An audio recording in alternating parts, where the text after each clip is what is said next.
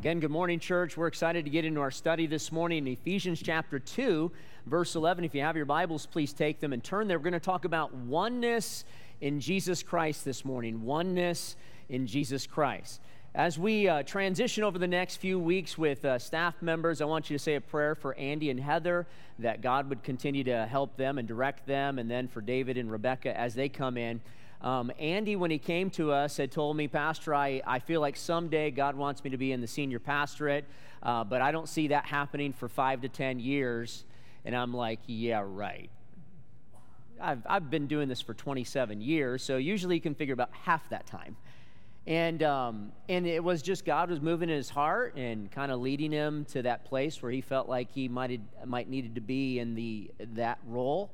And so we had a conversation here back several months ago after he came back from a missions trip, and it was apparent that that's what God was doing in his life. And I'll say this, had he gone from where he was in Oklahoma straight to the pastorate, he may have had a few struggles, but as he has been able to be here at Desert Hills and be able to be a part of a balanced ministry where we're not only concerned about evangelism, we're concerned about discipleship, we're concerned about unity in the church, we're concerned about reaching everybody that will listen to the sound of the voice of the gospel and help to further them in their faith, and then also doing things in a right order business-wise as the church moves forward and reputable and accountable and all of those things. Not that he would not have had those things in particular, but I'll tell you, he's got more of a foundation than he ever would have had he not come here. And we're grateful for that opportunity, and I look at it as we're sending him off. We're launching him into this place where he gets to serve God and pierce some holes in the darkness there in Oregon. And so he goes from the desert, him and his family, to the place where there's more rain than you can imagine. But say a prayer for him. Now, in our text, we find a picture of the body of Christ being one. In fact, Ephesians is the book that speaks about the 7 unities of God. Immediately after, Paul is used of God to instruct the Ephesians to walk in unity. In fact, here's what it says in Ephesians 4, verse 3. It says, endeavoring to keep the unity of the Spirit in the bond of peace. In other words, unity is not something that happens automatically. It's something that is going to take some work or some effort or some dying to oneself. And then it says this, there is one body, one Spirit, even as you are called, one hope of your calling, one Lord, one faith, one baptism, one God and Father of all, who is above all and through all and in you all. As I mentioned, unity does not happen automatically. And let me say this and stress this, unity is not the same thing as unanimity. Unanimity is believing exactly the same thing about everything. And it's very rare to find a situation, even in a relationship, where there's always unanimity. I'm looking at some young families, been married maybe just a few years. Let me ask you, Van Burens, have you always been in agreement? No. It's because you're wrong, right? No. It just happens. I'm looking at some others. Tom, you and Sherry, have you always had unanimity? Sometimes. So that's not always, is it? You're a chicken. You won't say. You've been married long enough to know better. Now, in a relationship, we don't always have unanimity, but in spite of not agreeing on everything, you can have unity. You can have unity. And we see the 7 unities. What keeps the church endeavoring to keep the unity in the spirit of the bond of peace? Because there's one Lord, there's one faith, there's one body, there's one Spirit, one hope of our calling, one baptism, one God and Father of all. It takes people dying to themselves and being filled with the Spirit. And we understand that unity and oneness are not as common as division is in our world. Now, we see division all around us. All you have to do is turn on the news today, and you see division. Now, in our recent history, we see there's divisions in politics.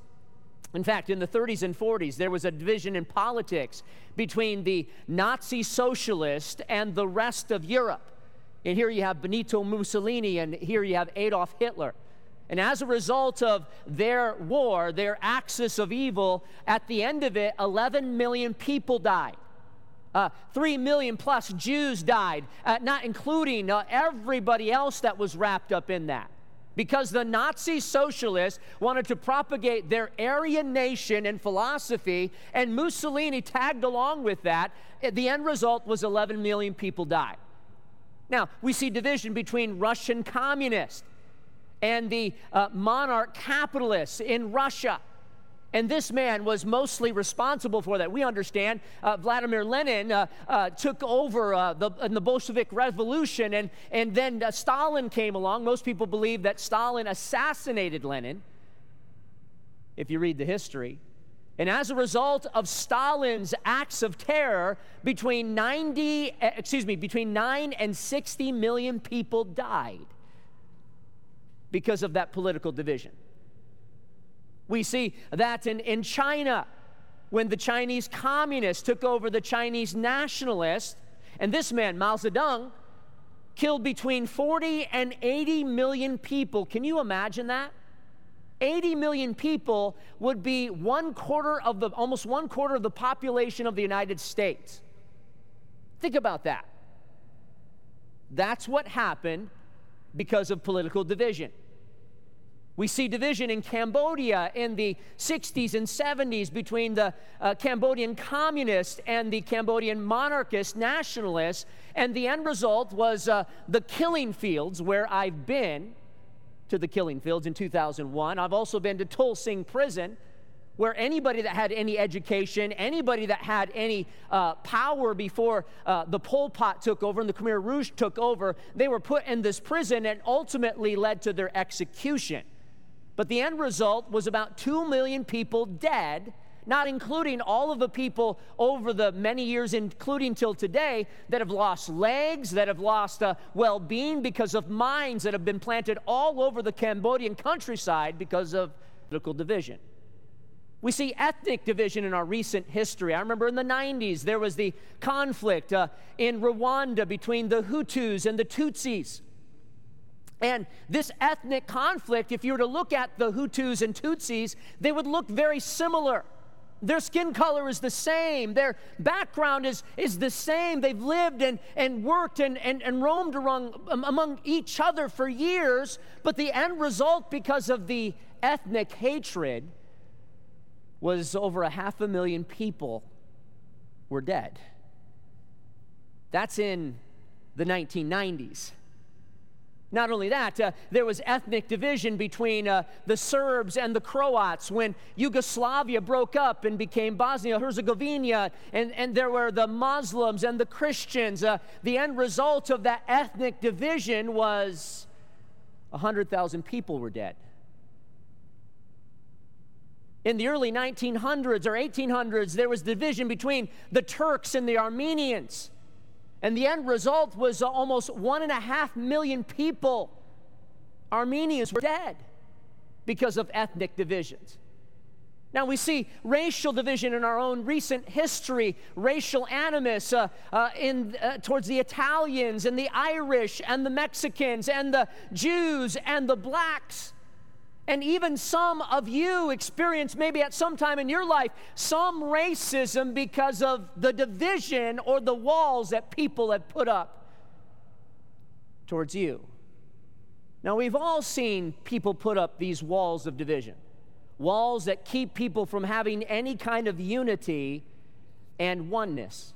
And in our text, God is using the Apostle Paul to help the church understand the opportunity for oneness in Jesus Christ. But he starts by explaining man's estrangement. Man's estrangement. If you look at verse 11, man's estrangement.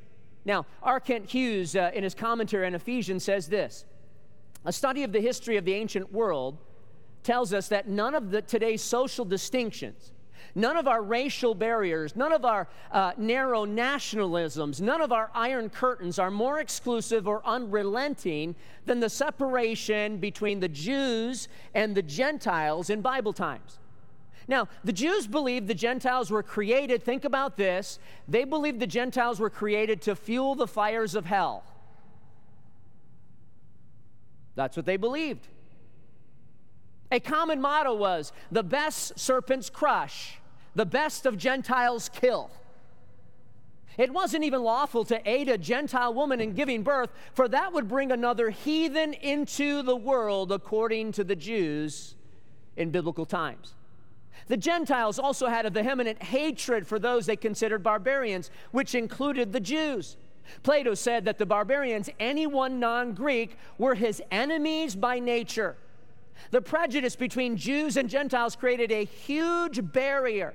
The Gentiles were dogs in Jewish idealism, and the Jews were homicidal enemies of the human race. And our text bears this animus out. Paul is trying to deal with this head on as he writes these words in verse 11. He says, "Wherefore remember that ye being in time past Gentiles in the flesh, who are called uncircumcision by that which is called circumcision in the flesh made by hands." Now the question could be asked, why was there such an animus? Why was there such an estrangement? It wasn't because of social or political or cultural reasons. Now, Paul had just got done sharing in verses 1 through 10 how both Jews and Gentiles were estranged from God because they were dead in their trespasses and sins and without Christ. Now, this same estrangement from God showed up in their relationship with others.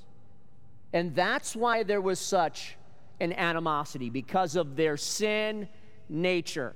And Paul wants the believers at Ephesus to recall and to remember and take notice to some things. And notice what it says in verse 12. It says that at the time you were without Christ, being aliens from the commonwealth of Israel and strangers from the covenants of promise, having no hope and without God in the world. And so here Ephesians speaks of how Gentiles were estranged from God and His truth in at least 5 ways. The first of which, it was the Gentiles were without Christ.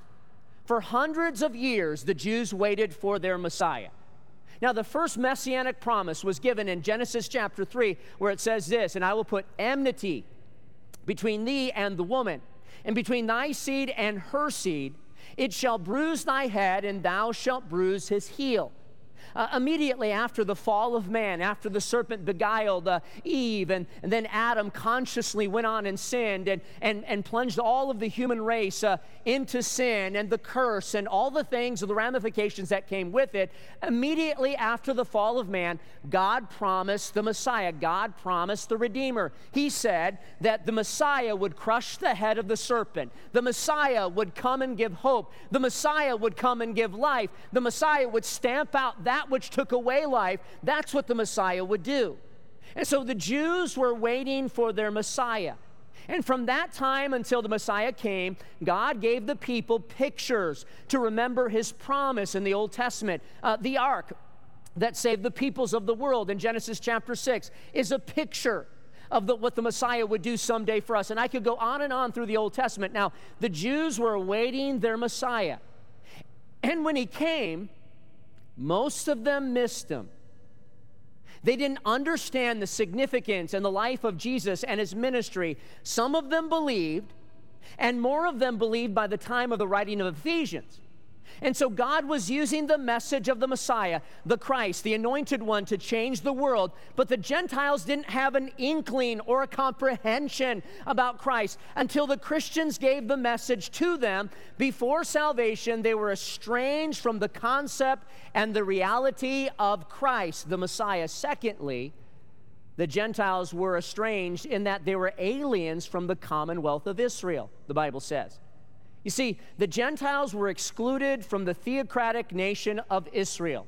They were estranged, they were alienated, they were excluded, they were not considered in God's promises to His chosen people of the Old Testament. Thirdly, they were strangers from the covenants of promise, the Bible says. Now, in Genesis chapter 12, God established the Abrahamic covenant. The Bible says, strangers from the covenant of promise. And God said to Abraham, He says, I'm going to make of you a great nation. I'm going to bless you as the sands, the grains of sand in the sea, as the stars are up in heaven. That's how I'm going to make your people go throughout all the earth. And He said, and I'm going to bless them that bless you, and I'm going to curse them that curse you, and in you shall all the lands of the earth be blessed. He told them he was going to give them a land. He told them he was going to give them a people. He told them he was going to give them his blessing. And then in 2 Samuel chapter 7, God promised the Davidic covenant, where God was going to give the people a king through the tribe of Judah, ultimately known as David, and the seed of David would have a kingdom that would never end. And that kingdom would manifest itself in the person of Jesus Christ. We see the Gentiles, all of that was strange to them. They were strangers from the covenants of promise. And then we see another way they were estranged. They had no hope. Notice what the Bible says. It says that at times you were without Christ, having no hope. You see, the Gentiles had no hope of a personal Messiah or deliverer. At best, they had a dead religion of statues and idols, with ears that could not hear, with eyes that could not see, with mouths that could not speak. They were hopeless. The best they had was what they saw in the world. Here's what Theogenes, a famous Greek philosopher, wrote. He said, "I will try to have a good time while I'm young, because I will lie under the earth for a long time, voiceless as a stone, and I shall leave the sunlight that I loved, then I shall see no more. Have a good time, my soul, while young. Soon others will take my place, and I shall be in the black earth in death. No mortal is happy under the sun." Many of the Gentiles lived this way without hope. And then there was another way that the Gentiles were estranged. They were without God in the world. The phrase "without God in the world" has the idea of being totally apart from God. They may have been reaching out to God, but they were reaching out to God with their works. They were reaching out to God with their dead rituals. They were reaching out to God with their empty sacrifices. They were estranged in the worst possible way. We see not only the text speaking about man's estrangement, but we also see the text speaking about the peace that was brought through Jesus Christ. You see, God is using Paul to make a point that Gentiles and all men have been estranged in the past from God because of their sin. And now notice what verse 13 says. "But now, in Christ Jesus, you who were sometimes afar off are made nigh by the blood of Jesus Christ." But now, indicating there was a past condition. But because of their new position in Jesus Christ was in them and they were in Jesus Christ. They recognized as sinners they needed a Savior. They placed their faith and trust in Jesus as their Savior. And as a result, they were in Christ and Christ was in them. Those who were afar off were brought close to God by the sacrifice given through the blood of Jesus Christ. And as we dig into this, we see this affirmation of peace the text talks about. Notice verse 14. "For he is our peace, who hath made both one, and hath broken down the middle wall of partition between us." Because he is our peace, literally, Jesus is the peacemaker between us and the Godhead. In the Greek, it's literally speaking of he himself. And in the Greek, that phrase, he, is powerfully emphasized, and the emphasis is meant to strike us to the soul. God did this for us. He did this on our behalf. We were estranged, but God made the first move. We were alienated. We were strangers. We were incapable of bridging the gap and restoring the relationship, but he, Jesus, made our peace. He is our peace. And as our peace, the Bible says he has made both one and has broken down the barrier, the dividing wall that separated God from man. Now, some believe the language is speaking of Herod's temple, where there was a great wall which separated the court of the Gentiles and the rest of the temple. And on that wall was an inscription in Latin and in Greek forbidding Gentiles to enter. In fact, Josephus, the historian, spoke of these inscriptions that read, "No foreigner may enter within the barricade which surrounds the sanctuary and enclosure. Anyone who is caught doing so will have himself to blame for his ensuing death." So some people believe that's the wall that the Bible is speaking of. Now, I believe more than this, Paul is saying that Christ has ripped down the wall, the man-contrived barriers that man erects by his death. And because of this, Jews and Gentiles have access to God and can have spiritual unity and peace. Now, the answer to vertical with God and horizontal with man, estrangement or division or disunity, is not intellectual. It's not getting people more information necessarily. It's not enacting new laws. It's not getting social reform. It's not political. It's not social, but it's spiritual. You see, the answer comes when the cross breaks down the barrier by receiving Jesus Christ's sacrifice as our own, and we come near to God. And then, as we come near to God, we get near to each other because we realize we have made peace with God and have the possibility of peace with others in our lives. You know, many in our society are trying to manufacture peace. They don't get it. We're going to enact this law. We're going to tone down all the spirits that are upset. We're going to do this. We're going to do that, and we're going to thereby bring peace. That's not the solution. I'm not against laws. I'm not speaking to that this morning. But what I am saying is that if we really want change, we really want reform, we really want something to be different than it is, it's not going to start with any of that. It's going to start with Jesus. In fact, there are probably some people that came this morning to church, and on your way to church, there was conflict. There was division. There was words exchanged. I remember when we had one vehicle, and my wife would get the kids ready for church, and she always seemed to be running behind. And I remember I'd sit in the car, and I'm like, okay, babe, I'm the pastor. I need to be there early. And then she finally said to me, and I would get upset with her, and she'd finally say to me, well, if you want to be there early, why don't you help me get the kids ready?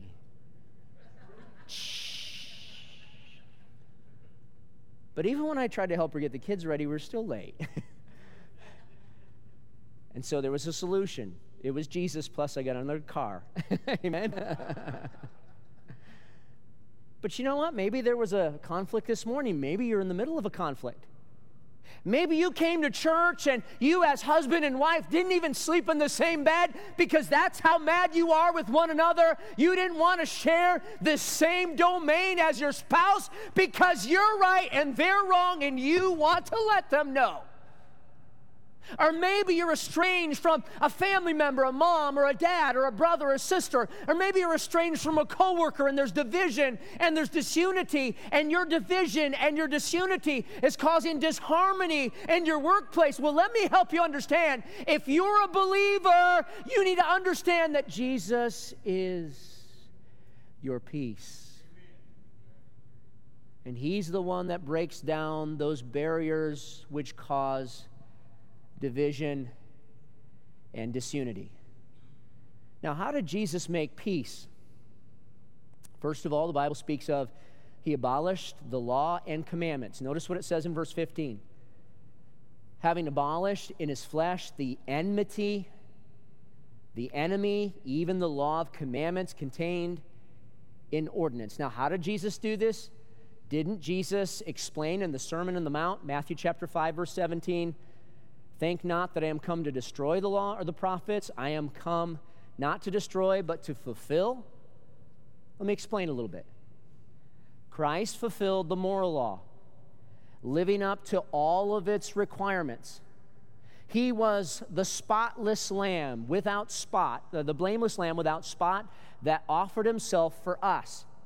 In that, He abolished also the Jewish ceremonial law.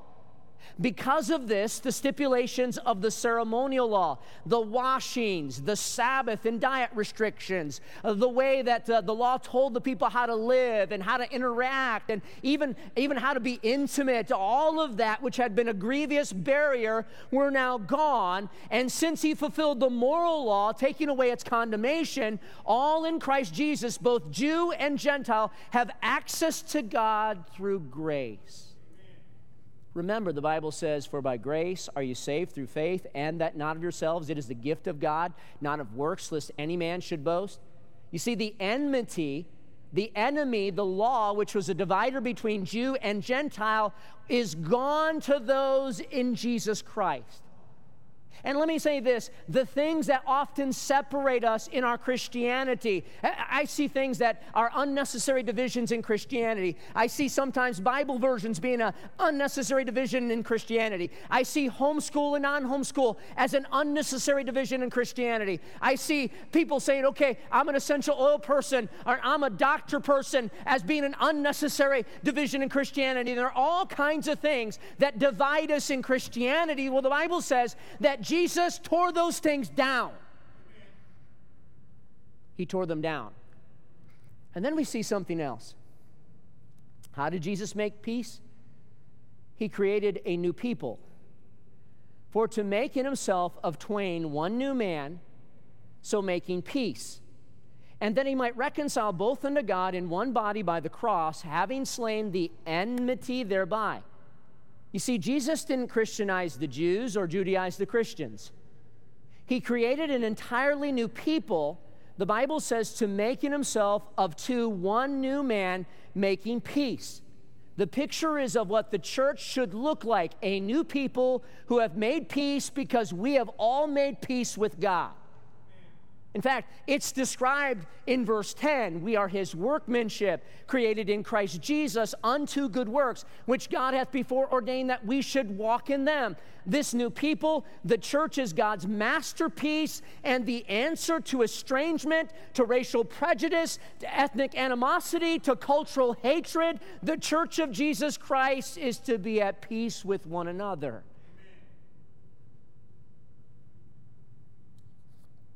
If there's a place where diversity should be present, it's the church. If there's a place where people of all backgrounds and ethnicities and skin tones and cultures melt together under the banner of Jesus Christ, standing upon the Word of God, it's the church. Again, verse 16, and that he might reconcile both unto God in one body by the cross, having slain the enmity thereby. Jesus abolished, in the killing of his own body on the cross, the hostility or enmity between Jews and Gentiles and of all mankind. This is a reality in the lives of believers, and this should be a reality in churches where Jesus truly reigns. We see not only an affirmation of peace, but we see a revelation of peace. Notice what the Bible says, and came, speaking of Jesus, and preached peace to you which were afar off, Gentiles, and to them that were nigh, speaking of Jews. It's interesting, in Isaiah chapter 9, Jesus is called the Wonderful Counselor, the Mighty God, the Everlasting Father. And what's that last phrase? Say it with me. The Prince of Peace. Isaiah prophesied that through him, Jesus, the Messiah, peace would be preached. And it says this in Isaiah 57, verse 19, I create of the fruit of the lips, peace, peace. To him that is afar off, speaking of Gentiles, and to him that is near, speaking of Jews, saith the Lord, I will heal him. At his incarnation, when he came into the world, the angels cried out, glory to God in the highest, and on earth what? Peace, goodwill towards men. Before he went through the passion, he prepared his disciples, and this is what he said in John chapter 14, peace I leave with you, my peace I give unto you, not as the world giveth, give I unto you. Let not your heart be troubled, let it not be afraid. And then as we look at the text again, it says, and he came and preached peace to you that were afar off, Gentiles, and to them that were nigh, the Jews. He preached peace because he is the Prince of Peace and the only one that can truly bring peace to the world. We may not know it and see it in our lifetime, but there's coming a day when the world will be at total peace. Here's what verse 18 says. It says, "For through him we both have access by one Spirit unto the Father."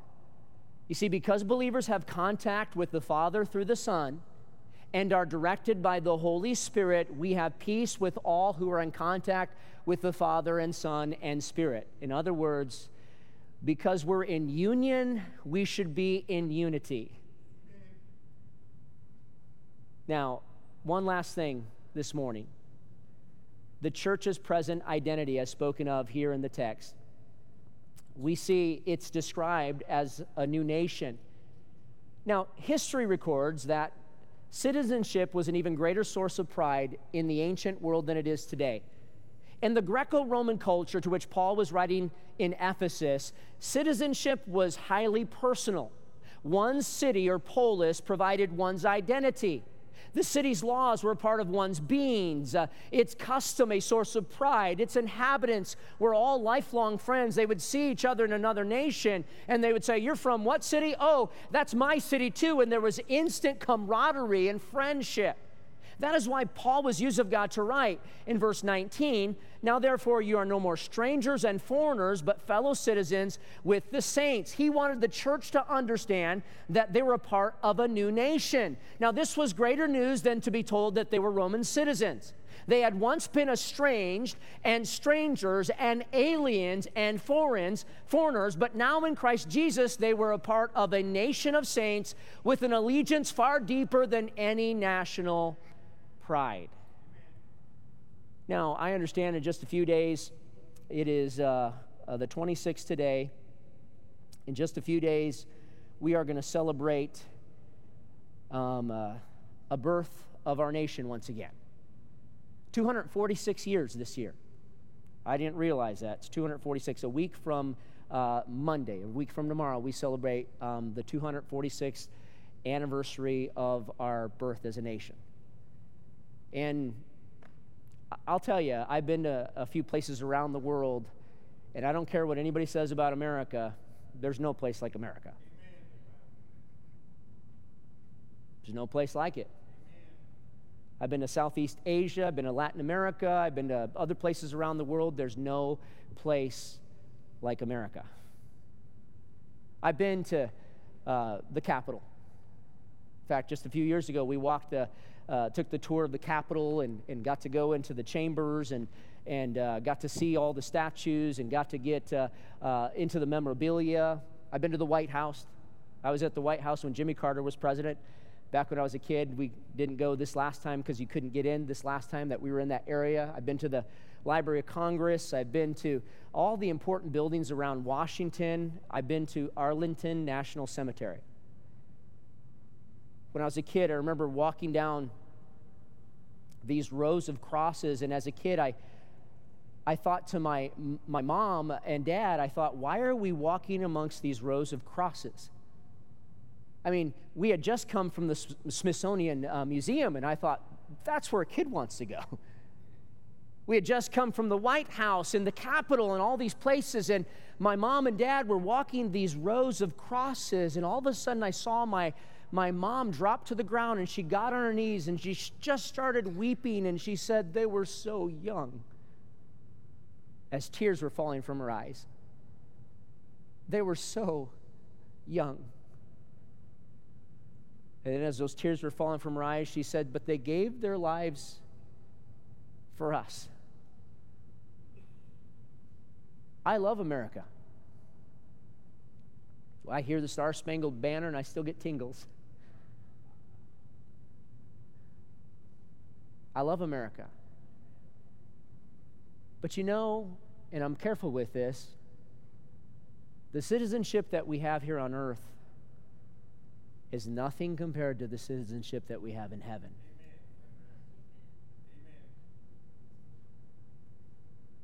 And God has made of his people a new nation. In fact, here's how Peter describes it. You are a chosen generation. Literally, you are chosen to reach this generation. You are a royal priesthood bringing royal sacrifices, You are a holy nation, not the nation of America, the nation meaning God's people. Every Christian in whatever nation that they physically reside in, you are a holy nation. And then what's it say? You're a peculiar people. Some of us more peculiar than others, amen? Why? That we should show forth the praises of him who hath called us out of darkness into the marvelous light. We see not only has God made a new nation, God has made a new family. It says, now therefore you're no more strangers and foreigners, but fellow citizens with the saints and of the household of God. Now, being a part of the same family, we call God by the same name, Father. Amen. Abba, Father. And His Spirit bears witness to our spirit that we are the children of God. Being a part of God's family, we should understand that family is a place where we can be who God created us to be and accept and love our brothers and sisters in Christ. In fact, here's how John puts it in 1 John chapter 3. He says, we know that we have passed from death unto life because we love the brethren. He that loveth not his brother abideth in death. Whosoever hateth his brother is a murderer, and you know that no murderer hath eternal life abiding in him. Hereby we perceive the love of God, because He laid down His life for us, and we ought to lay down our lives for the brethren. But whoso hath this world's good, and seeth his brother have need, and shutteth up his bowels of compassion from him, how dwelleth the love of God in him? And then John sums it up. He says, my little children, let us not love in word and tongue, but in deed and in truth. Believers are a new nation. Believers are a new family. And believers are a new building. We're a new building. Notice what it says in verse 20.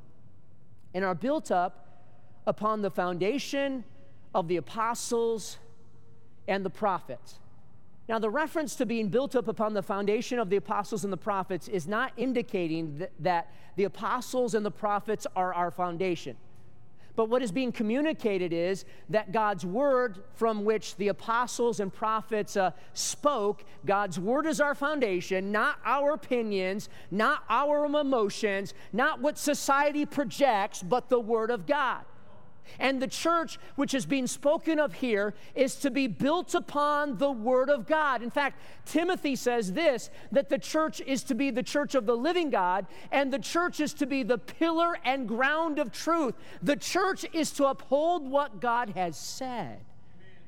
And then more than that, as you get into the text a little further, here's what it says in verse 20, Jesus Christ being the chief cornerstone. And as we think about this new building, Jesus Christ is the foundation or the cornerstone. Now, the cornerstone in any building was the keystone to making sure the building had stability.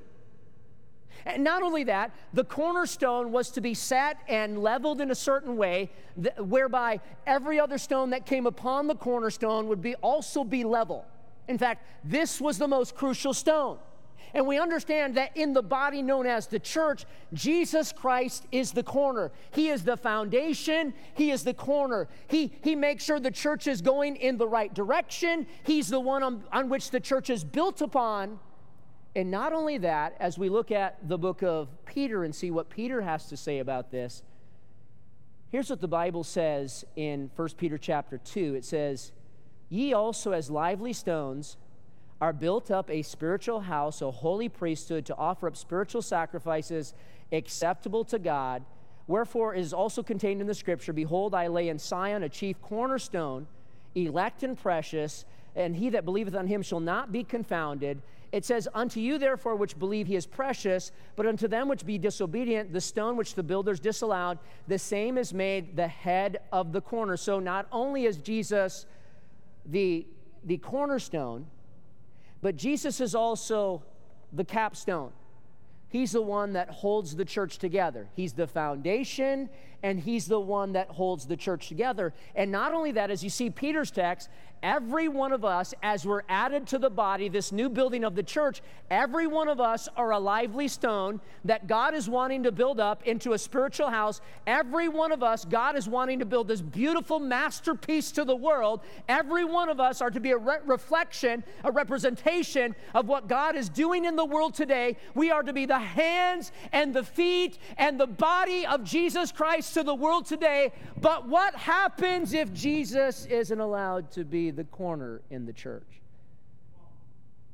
What happens if Jesus isn't allowed to be the capstone, the one that holds the church together? I want you to understand this morning, I appreciate kindness towards me, and I appreciate people following me as a under-shepherd under the chief shepherd, Jesus Christ. But I want you to understand something. If I err from the truth, don't follow me, follow Jesus. If I go off the deep end, don't follow me, follow Jesus. If something happens to me or one of our staff members here, don't get discouraged. Don't have your eyes focused on us or them. Have your eyes focused on Jesus. You see, he's building a new family. He's building a new nation. And he's building a new building through his church. Let me ask you this morning, what type of building does the world see in us? What does the world see in us? Someone said it well, Christ has no hands but our hands to do his work today. He has no feet but our feet to lead men on his way. He has no help but our help to bring men to his side. He has no tongue but our tongue to tell men how he died. We're the only Bible this careless world will read. We're the sinner's gospel. We're the scoffer's creed. We're the Lord's last message, given in deed and word. But what if the type is crooked? And what if the print is blurred? I ask you this morning, are you estranged from God, needing to be saved? Is Jesus being allowed to make peace in your life and your relationships? Do we understand that we as Christians, as a part of Christ's body, are a new nation, a new family, and are we representing the building, the church, the body of Christ in a good way to the world?